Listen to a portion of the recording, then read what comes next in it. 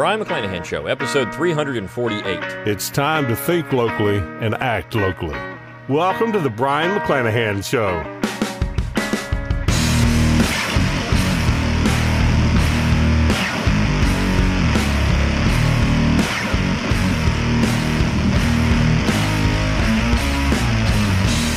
Welcome back to the Brion McClanahan Show. Glad to have you back on the program. Very glad to be here. Don't forget to follow me on Twitter, at Brion McClanahan, like my Facebook page, at Brion McClanahan, and subscribe to my YouTube page, where you can watch this podcast, at Brion McClanahan.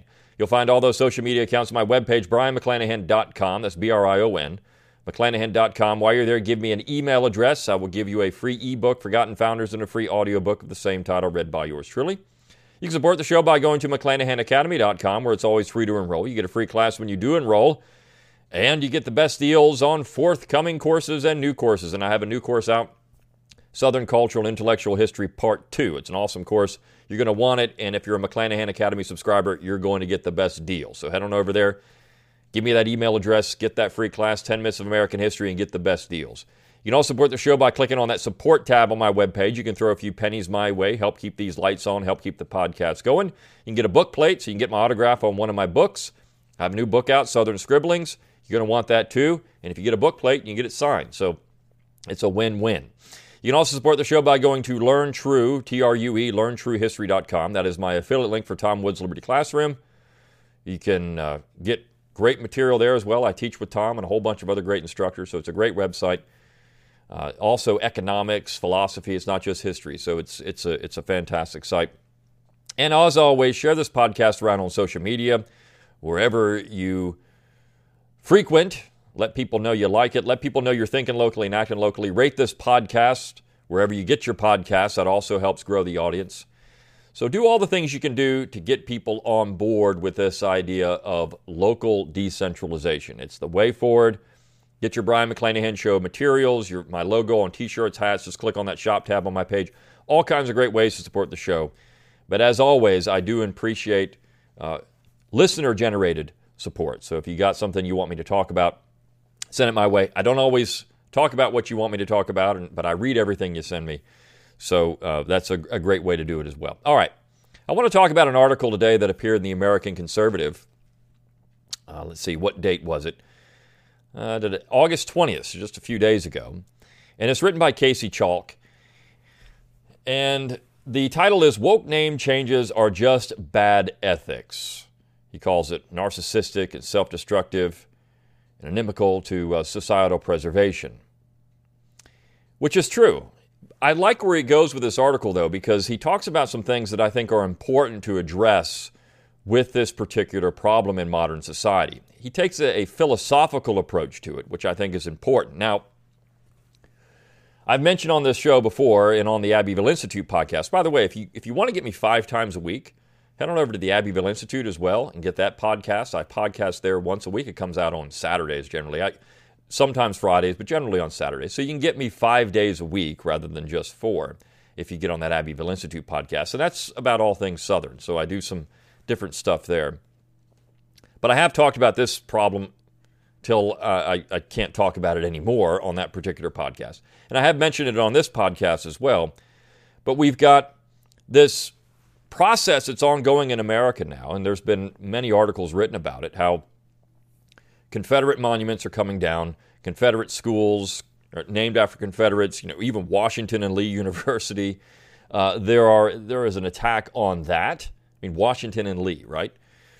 We're talking about name-changing schools, streets, anything that has to do with anything Confederate has to be changed. And that's just the first step.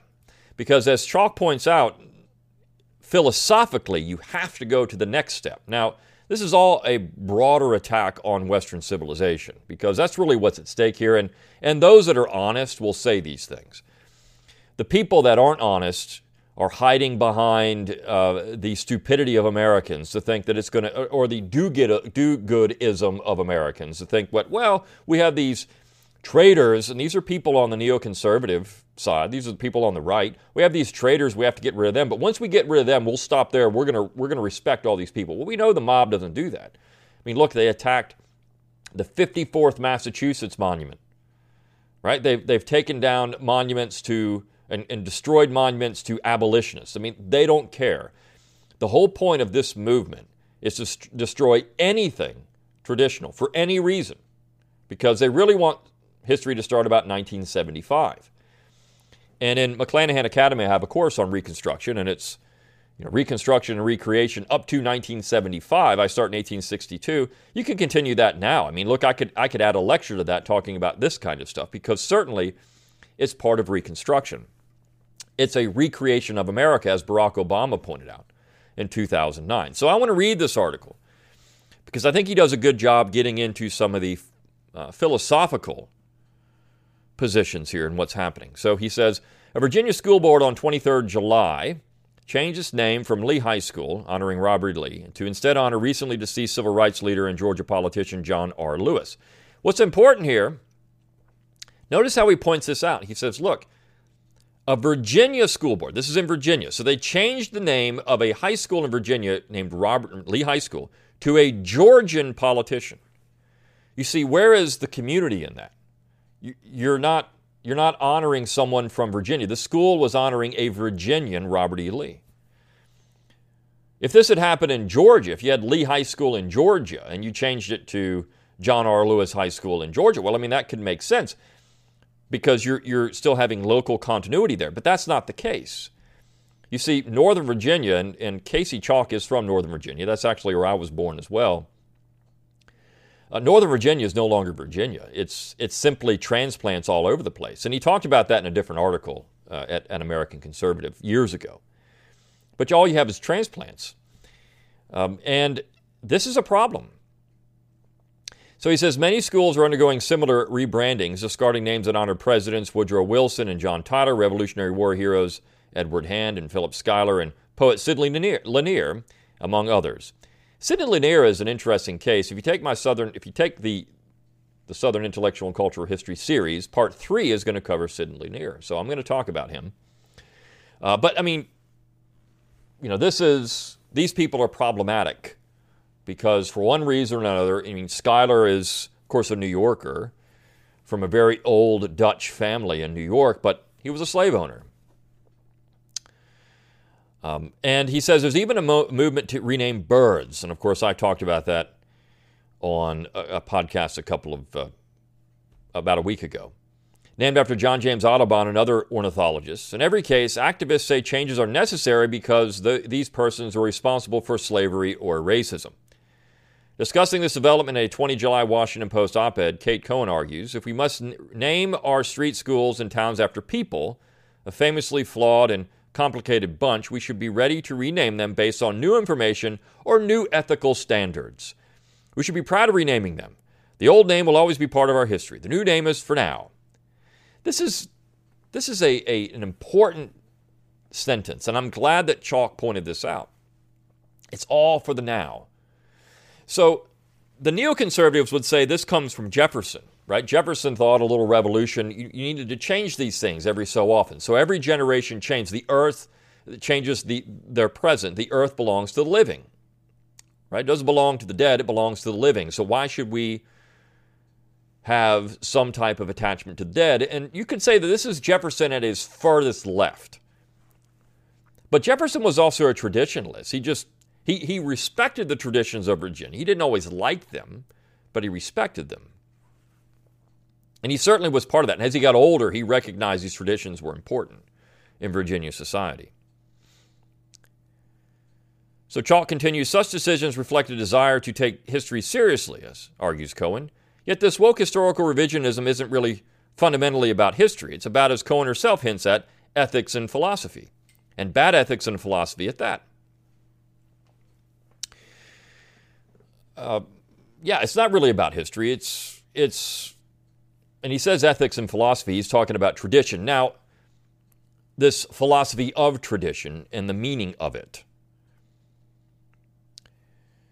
He says Cohen calls these name changes representative of an intellectual principle. But what is that principle? The language of woke activism suggests it is this. Any historical person associated with slavery or racism is not worthy of public memorialization. Pundits have noted that this reductio ad absurdum of this principle results in excising not only Confederates, but George Washington, Thomas Jefferson, James Madison, and James Monroe from public honor. Moreover, as Jordan Peterson uncomfortably reminds us, we are kidding ourselves if we think that if we had lived in an earlier time when racism was du jour, we would have bucked the trend. I mean, this is true. It's easy to run around being an abolitionist today, but would you have been an abolitionist in 1850 or 1855? Would you have been this anti-racism crusader in 1835? Or even 1955? Would you have been that? Chances are most Americans would not have been at any particular time before it becomes easy to do so. I mean, this virtue signaling, which is all this is, when you see all these people in Portland standing out there fighting from the one side, all they're doing is virtue signaling their own, and they're projecting, as it's been said, their own identity and guilt over race or whatever it is. This is what they're doing. They're projecting. They're being Yankees, which is a major problem. It's about you, not about them. It's about making you feel insignificant and stupid. It's not really about them at all. Even though in a way it is about them, because they want to make themselves feel superior to you because they drive a Prius. Because they stand out with a trash can and a trash can lid and an umbrella and try to block water cannons.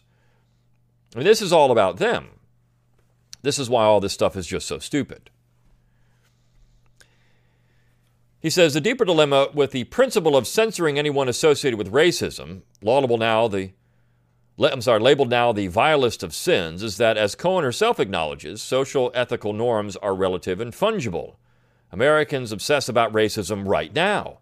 3 years ago, we obsessed over women's rights, me too. Given the volatile, distracted nature of our culture, we will soon shift our gaze elsewhere. Now, I don't know if that's going to be the case. As long as this particular belief system raises money, just look at the SPLC, or is able to make political hay, it's going to stay there. As long as people think they can get money or votes off of it, they're going to keep doing it. So I'm not certain it's going to go away, but when they get rid of it all, then what's next? This is the major question. When they've achieved all of their goals, they have to pick something else out. And when they pick something else out, it's going to be something else that people don't want to get rid of. I mean, the entire process of leftism is a buzzsaw. Its goal, it's to consume. It's a cancer. It consumes healthy cells and tears them apart. That's the whole point of it. This is why if you look at the French Revolution, it consumed everything and then had to go back to tradition because people realized, oh my gosh, what have we just done? When I say go back to tradition, this is Robespierre coming up with the Church of Reason, essentially. They got to have religion. They got to have something. This is where Napoleon was able to bring back the Catholic Church because he realized people in France needed it. Look at Russia and how traditionalist they've become in terms of religion, the Russian people. It was still there, but with Putin going so far with to the traditionalist side, he recognized that one of the things that the communists did, they tried to destroy it, but they never could, and so it's come back with a vengeance. They're building churches like crazy in Russia. So eventually people will wake up to this. But as long as it sells, it lets you raise money, and it gets you votes, people will still talk about it. Now, at some point, I don't know if enough Americans get tired of it, and they just get tired of all the blaming and everything else, and they say, look, we're not talking about this anymore. This is stupid. But I don't think that's the case. I mean, look at the Republican convention. They went out of their way last night to focus on race because they think this is what Americans want to talk about. And in many cases, that's because the left makes it what Americans talk about. But there's so many other things. I mean, it's really silly here in 2020 that we're still fighting a war that took place 150 years ago. It's silly. In so many ways. It really is silly that event is still the most important thing in American society when our economy is being destroyed and the government is taking part in that, but yet everyone's focusing on some monuments. It's deflection because they know they can keep that riled up and then they can do whatever they want on the other side. He says, then school boards and town councils will begin the process again, eliminating public memorialization of those deemed guilty of sexism, bigotry, economic exploitation, animal cruelty, or really anything. Once one scapegoat has been purged, someone else, a former innocent, must take his place, says Georgetown professor Joshua Mitchell in American Awakening, Identity Politics and Other Afflictions of Our Time. And after virtue, philosopher Alasdair MacIntyre argues that the dominant ethical theories of the secular West are inherently emotivist and subjective. This is a very important book, and I've talked about it on this podcast before. If you've never read After Virtue, you should read it. Because I've gotten into emotivism. Emotivism is dangerous, because these things elicit an emotional response. Racism is bad. It makes me feel bad. Or animal cruelty, or whatever it is. These things make me feel bad, so I'm going to vote. This is why I say they're not going to go away. They do have to be transferred to something else, but as long as they're able to get you money or votes, people are going to talk about it. He explains, whatever criteria, principles, or evaluative allegiances the emotivist self may profess, they are to be construed as expressions of attitudes, preferences, and choices, which are themselves not governed by criterion, principle, or value. Our ethical appeals are essentially assertive rather than descriptive of reality. Calling racism the worst unforgivable sin is an emotive, unverifiable ethical assertion, not an objective principle. The worst sin can easily be altered by the unstable winds of public sentiment to say something else: sexism, bigotry, exploitation, animal cruelty, whatever. Well, this is true. So we put these things, and Herschel Walker last night at the RNC said the worst thing Donald Trump has ever been called is a racist. So you see, this is exactly what McIntyre is talking about and what Chalk is talking about. I mean, this is where our intellectual process has carried us in the 21st century. But as he says, that has no descriptive, it's essentially assertive. I mean, this is subjective. It's subjective, it's subjective. This is the worst, but how do we know? I mean, where do we weigh that? We think it is, but that's because just we think it is right now. But what is it going to be 20 years from now? This is compounded by an unacknowledged, unverified philosophy that decrees contemporary society simply by virtue of being contemporary is the most ethical in history. Like emotivist ethics, this premise relies on no objective criteria, but is simply and haughtily asserted. This is the fallacy of presentism, or what C.S. Lewis called chronological snobbery. On what basis are we presumed superior to all of our forefathers? Simply because we're in the present? If we examine a criterion like family stability, we're actually doing quite worse than previous generations, deeply damaging not only our children, but widening societal inequality. So how do we, again, this is all subjective. He could say, well, this is the worst thing, and is he right or wrong? We're all becoming sophists in many ways. Everything is relative. And every generation thinks they're better than the previous generation. This is primarily because of a linear perspective of history.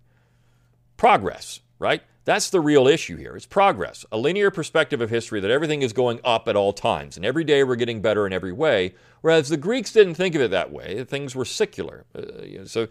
Cyclical, I should say. They go in a circle. Cohen claims we should be proud to participate in this process, but this amounts to patting ourselves on the back for honoring only those that reflect the zeitgeist rather than any objective eternal principle. This is akin to a sports fan dispensing with his team merchandise for another team that just won the championship and congratulating himself for wearing paraphernalia of the winning team. Such a fan honors the latest winners, who are, for the most part, enjoying the most public commendation. But what's praiseworthy about that? If anything, it's emblematic of being fickle and unprincipled. Fair weather fans. Look, Tom Paine called out fair weather fans in the American War for Independence, and he called them sunshine patriots, the summer soldier and sunshine patriot. But you see this, why are there so many New York Yankee fans? Why are there so many Boston Red Sox fans when the Red Sox are winning World Series? Well, because, that's the latest winner, and the winning produces bandwagoneers. Well, I'm going to root for that team because they win.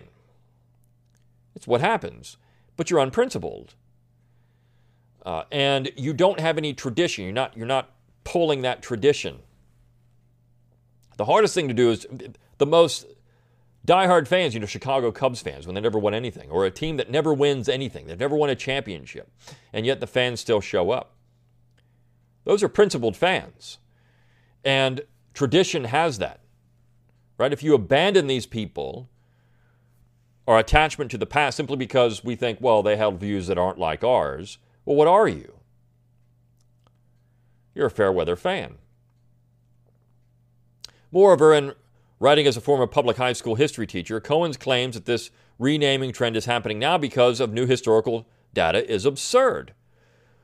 When did we not know Woodrow Wilson was a racist, or that John Tyler, Edward Hen, and Philip Schuyler owned slaves? This has been public, widely discussed knowledge, both by historians and public school social studies curricula for decades. Rather, we are making revised ethical assertions about their relative worth of these people's historical influence in light of volatile popular mores. This is exactly true. Everyone knew these things. It's just that we were willing to accept them in a normal time for what they were and still call them great men. This is why the idea of exploring what is true and valuable in the Southern tradition is important. Because there's value in these people outside of who they were and what we might consider moral failings today. That's an important distinction to make. Everyone knew these things, but these people were great men, not because of these things, but because of these other things. And that's why we respected them. We need a more rational, objective method for determining who we honor in history. One approach with ancient roots in Aristotle is to honor those whose lives in some, albeit imperfect sense, reflected a universal, objective good, like the cardinal virtues of courage, justice, prudence, and temperance. Another, commended by historian Wilfred Maclay in his magisterial American history textbook, Land of Hope, is to honor those who patriotically sought, however imperfectly, to make this nation a better place for its citizens. Such traits, virtue, and patriotism are recognized as eternally worthy of emulation. They're also intended to instruct descendants inherently inclined to forget them. If schools or public art must only and always reflect the ever-shifting emotions and opinions of the zeitgeist, they only serve a self-congratulatory function. We self-righteously laud ourselves for our woke sensibilities, seemingly ignorant that the fickle, increasingly ignorant mob will one day come for us for our own misdeeds. This is narcissistic, self-destructive, and self-destructive to our societal preservation. For future generations, America must do better. Thankfully, our forefathers provided an alternative method if we're still capable of hearing them. This is a great essay. I mean, I think he hits at the Aristotelian part of this. Aristotle himself is now under attack because Aristotle was pro-slavery. I mean, he was. So do we get rid of Aristotle? How about Plato? I mean, Socrates? Do we get rid of everything in Western civilization that does not fit a woke sensibility? This is the major question for our time, and I think one that we should all work to answer. It's an uphill fight because the other side seems to be winning left and right, but I think, and it's a complicated fight. It's hard to combat emotivism. It's hard to do because emotion is a powerful tool. It's not a logical tool. It's an illogical tool. Emotion is never logical. It can't be. I mean, this is why we write songs about it. It's not logical. But politics should be logical. Unfortunately, it's not. So I like this essay. I think Chalk did a nice job of bringing these things out. That's why I wanted to talk about it in a different perspective on these particular issues from philosophy. Or he's saying this is a philosophical question. It is. It's all about philosophy. And I think that's a nice way to look at it. All right. So when you're wrestling with these things, thinking locally, acting locally, and your local communities, remember, this is where this stuff has to happen. Remember, the people that you're arguing against are facing an emotional response to these things. You can't fight emotion with reason. It has to be another emotional response. And all they're going to say, but on the other hand, all they're going to say, if you come with an emotional response, well, your emotion doesn't matter because my emotion's more important. So this is where it's going to be very hard to confront this and why McIntyre was so scared about it when he wrote After Virtue. All right. Hope you enjoyed this episode of the Brion McClanahan Show. I will see you next time. See you then.